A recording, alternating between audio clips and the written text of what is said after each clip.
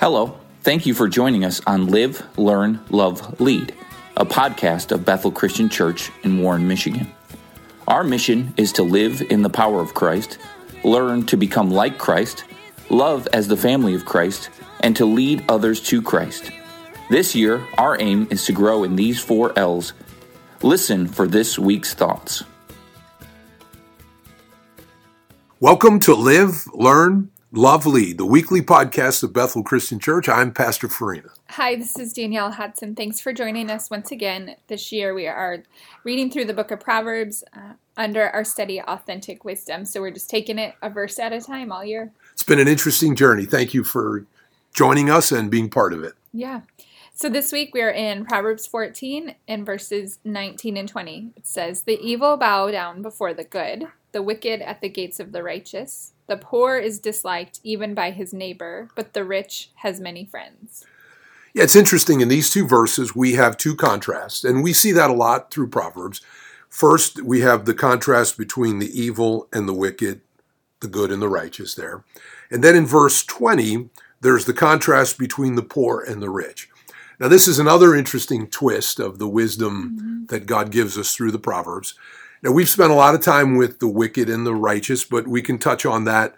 But we'll put a little bit more emphasis maybe in verse 20 with the poor and the rich. And it's interesting because there's interesting perspective in life about both of these ideas. And there's even a lot of talk in general in our culture between poor and rich and the perspective on those 2 ideas. And so I think it'll be interesting as we journey. But in verse 19, he starts with the evil bow down before the good, the wicked at the gate of the righteous. And I think both of us immediately thought of the story of Joseph in Genesis, all the way from Genesis 37, chapter 37, all the way through 50. The story there, obviously, Joseph, his brothers are jealous of him, and for some of Joseph's fault, but also their own fault. They don't kill him, but they put him in a pit. He's sold into slavery. To make the long story short, he goes to Potiphar's house. He's thrown into prison. Ultimately, he ends up in the place that God wants him to be, and that's a good picture for us to know that even though life is a journey and we go through different ups and downs, God has a plan, and he will still get us to the place that he wants if we'll trust him and we'll follow him. And he gets to that place where he's then second to Pharaoh. He has a dream, and he tells Pharaoh to save the grain and the food in a time of plenty, so that in a time of famine, and interesting, rich and poor, that he says to them that he serves that away, and that his brothers have to come to Egypt to get food because it's the only place in a famine, and Joseph is the one they have to come to get food, and they don't know he's still alive, and they have this encounter with him. Joseph forgives them, but they bow down to him because God had positioned him. And Joseph, to his credit, forgives them and doesn't hold that over him or lord that over him. But it's an interesting picture how if we will do the right thing, God will bring things full circle and make wrongs right. And while evil seems to win sometimes, good and righteousness will prevail. Yeah, I think that's what I was thinking about when I looked at this verse, that it does feel that evil wins sometimes. And when we look at things in the world that are happening, it feels overwhelming. Like, wait, how long can all of this happen?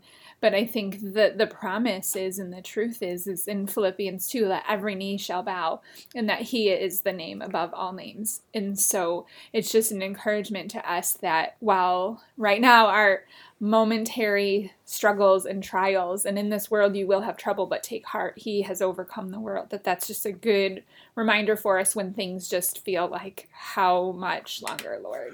Yeah, and we see this with the psalmist, and we see it with the prophets in the Old Testament who said, how long, Lord, do we have to see injustice and see these things? And why do you let some of these things happen? It seems like that the wicked are prospering and those who are doing good are not. And I love what it says in Psalm 73. He goes and he says, my faith is almost slipping, and I'm going to lose my heart over this because I see these awful things, and it doesn't seem like though they're getting punished. And then he says, but then I went to the house of the Lord, and not only saw the face of God and he built up my faith, but he also showed me their end. And the end is that there will come a time, and maybe God is long suffering, and the Bible says he's not slack concerning his promises, but he is slack and long suffering, wishing that none would perish. God wants even the evil and the wicked to come to repentance and salvation and redemption. But there will come a time when God will right every wrong and evil will not prevail. Good and righteousness will. So if we're doing what's right and good, stay on that track. Yeah. And also let's let God deal with those that are evil and wicked and let him handle them. And let's stay on the good and righteous track and know that God will prevail and truth will win out. That's good. And then verse 20, then let's look at it. It says, the poor is disliked even by his neighbor, but the rich has many friends. If I'm honest, this verse, it kind of makes me feel uncomfortable. You're like, you can't say that. We both read this in our prep time, and we immediately thought, wow, how do we attack this one? And this is kind of a different, and that's what I love about the Proverbs. Yeah. We've got to mind through it. And remember, he's talking about human perspective as well as God's perspective. So we've got to kind of tie the two together here.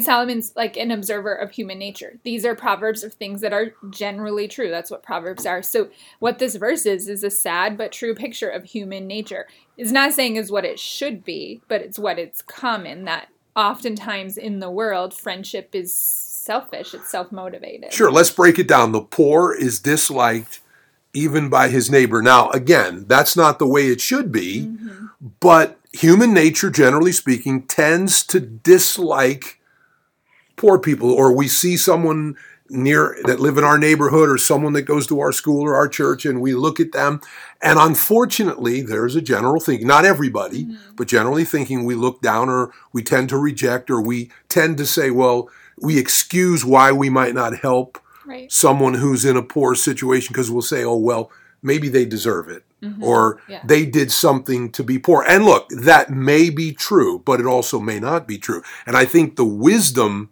of what he's saying here is that we shouldn't view people all in one lump like that. And we need to realize, I think we need to realize, and it's something I've learned over the years, and I think it's the wisdom of God that would help us, is that poverty is a complicated issue and topic. It's not as simple as that person's poor because they did something wrong or they deserve what they're getting. Now, again, there are people who don't want to work and there are people who waste things and maybe poverty comes to them because of that's what they've reaped in a negative sense. However, that's not always the case. And there are legitimately people who are in poor and difficult situations who we shouldn't dislike, and we shouldn't dislike anybody. Right. We should not look down, and we should not make that an excuse not to help them. As a matter of fact, we should err to mercy and always look to help people in need, especially those that are legitimately poor. And then he goes on to say, but the rich have many friends. And again, this is generally speaking. Rich people tend to have more friends. You know, remember the son who took his inheritance and he went out and he wasted it and squandered it? Well, when he had all his money, he had a lot of friends, the Bible says. And everybody wanted. But then when he lost everything, they ditched him because it wasn't really about him. It was about their money. And let's face it, I think any lottery winner, and I've never been one, and I don't particularly go there, but anybody who's ever done it, or anybody ever inherited a lot of money, all of a sudden friends and family come out of the woodwork. And maybe all of a sudden they're more friendly to you because they're hoping to gain something from you. And again, that's a wrong perspective. Right. Not only should we not look down on people for their poverty because it's complicated, also we should not just be attracted to people because they have money because what they can do for us. So I think there's good wisdom in that because he first speaks of generally. But then I think the next verse is really the key. He says, whoever despises his neighbor because they're poor is a sinner, but blessed are those who are generous to the poor. So he's telling us, let's look at people for who they really are in the eyes of God, not just through common human nature. And let's always be generous in our life and not be respecter of people, even wicked and good, rich and poor.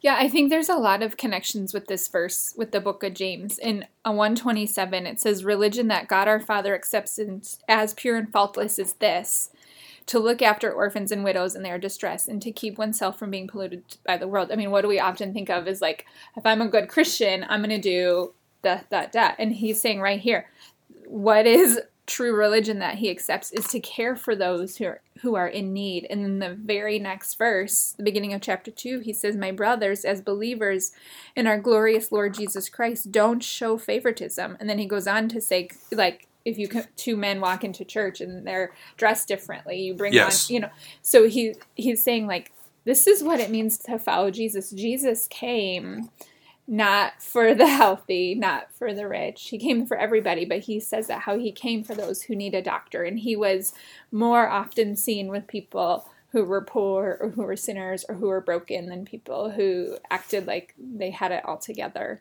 And I think it's really interesting and something that we need to consider about what it means to help people well, what it means to love our neighbor well. And I think the authentic wisdom of Proverbs here is helping us to say, we should always look to be generous. Mm-hmm. And we should always look to help people in need. Yeah. Now, I know that's always a challenge. And as a pastor for almost 40 years and being involved in ministry, and I know you as well, part of staff and church and meet people. And we have people in our families. We have people in our community. We have people in our church. And it always seems like there's so many needs and we can't help everybody. But we should always have an open heart and look at people through the eyes of God and ask God, where can we help? How can we help? Who can we help? And make sure that we are helping, because sometimes we can help and not help. Right. We can enable people to do the wrong things, but that's not always the case. But we also need to look to see how we can do that and have an open heart to be generous and to help people in need. I think that's the bottom line here in what God wants us to be as believers, like the Good Samaritan, to look for opportunities to help. We talked about that, I think, last week. Yeah, and to ask what is actually needed in that situation, not to assume. Our professor from mission school always would tell the story that they had just moved back from the missions field and they were like could hardly feed their kids, and someone dropped off the gift of like a big flat screen TV for them, and they were like, "Thank you, but like we need food," and so this like TV is in their garage, and so it's like it just always makes us laugh to think like, how can we help people well? How do we love them well? What do they need? Not like, I think from the outside this is what you need, when maybe what they need is someone to just sit and listen to them, or come and help take care of my kids so that I can do whatever. So just praying like to love like Christ. And you make a good point. Remember, poverty and prosperity are not just about money. Right. My dad used to always have a saying, people know the price of everything and the value of nothing. And there are some things that are more valuable even than money and resource. Like you said, people need sometimes different things and not always the same thing. And so we just want to know that let's be careful that we don't judge people too quickly. Yeah. And throw them into categories. And let's find out the information. Let's find out, does this person really legitimately need help? And what is the legitimate need? And how can we legitimately help them? Ask those questions. Find out what we can do. But have a heart that's open and generous. That's the key. If we close our heart to everybody, and some people say, well, I helped someone and they burned me, or they didn't pay me back, or whatever, well, then the Bible talks about co-signing and doing other things, but we need to be cautious. Yes, we need to use wisdom. Yes, prudence and so forth. But also, let's not let that spoil us for opportunities when God wants to truly use us to bless somebody else. That's good. Amen. Father, help us as we look to you and as we look at people through your eyes. And Lord, I pray that you would open opportunities for us to bless others and to truly make a difference in people's lives. Lord, to sow seed where there's good soil, so that it would produce a good harvest. Bless your people. And if someone's struggling today, may you hear their cry, and may you use someone to be the answer and the blessing in their life. And may you use us all to help someone in need. We thank you. We ask your blessing. In Jesus' name, amen. Amen. Thank you for joining us today.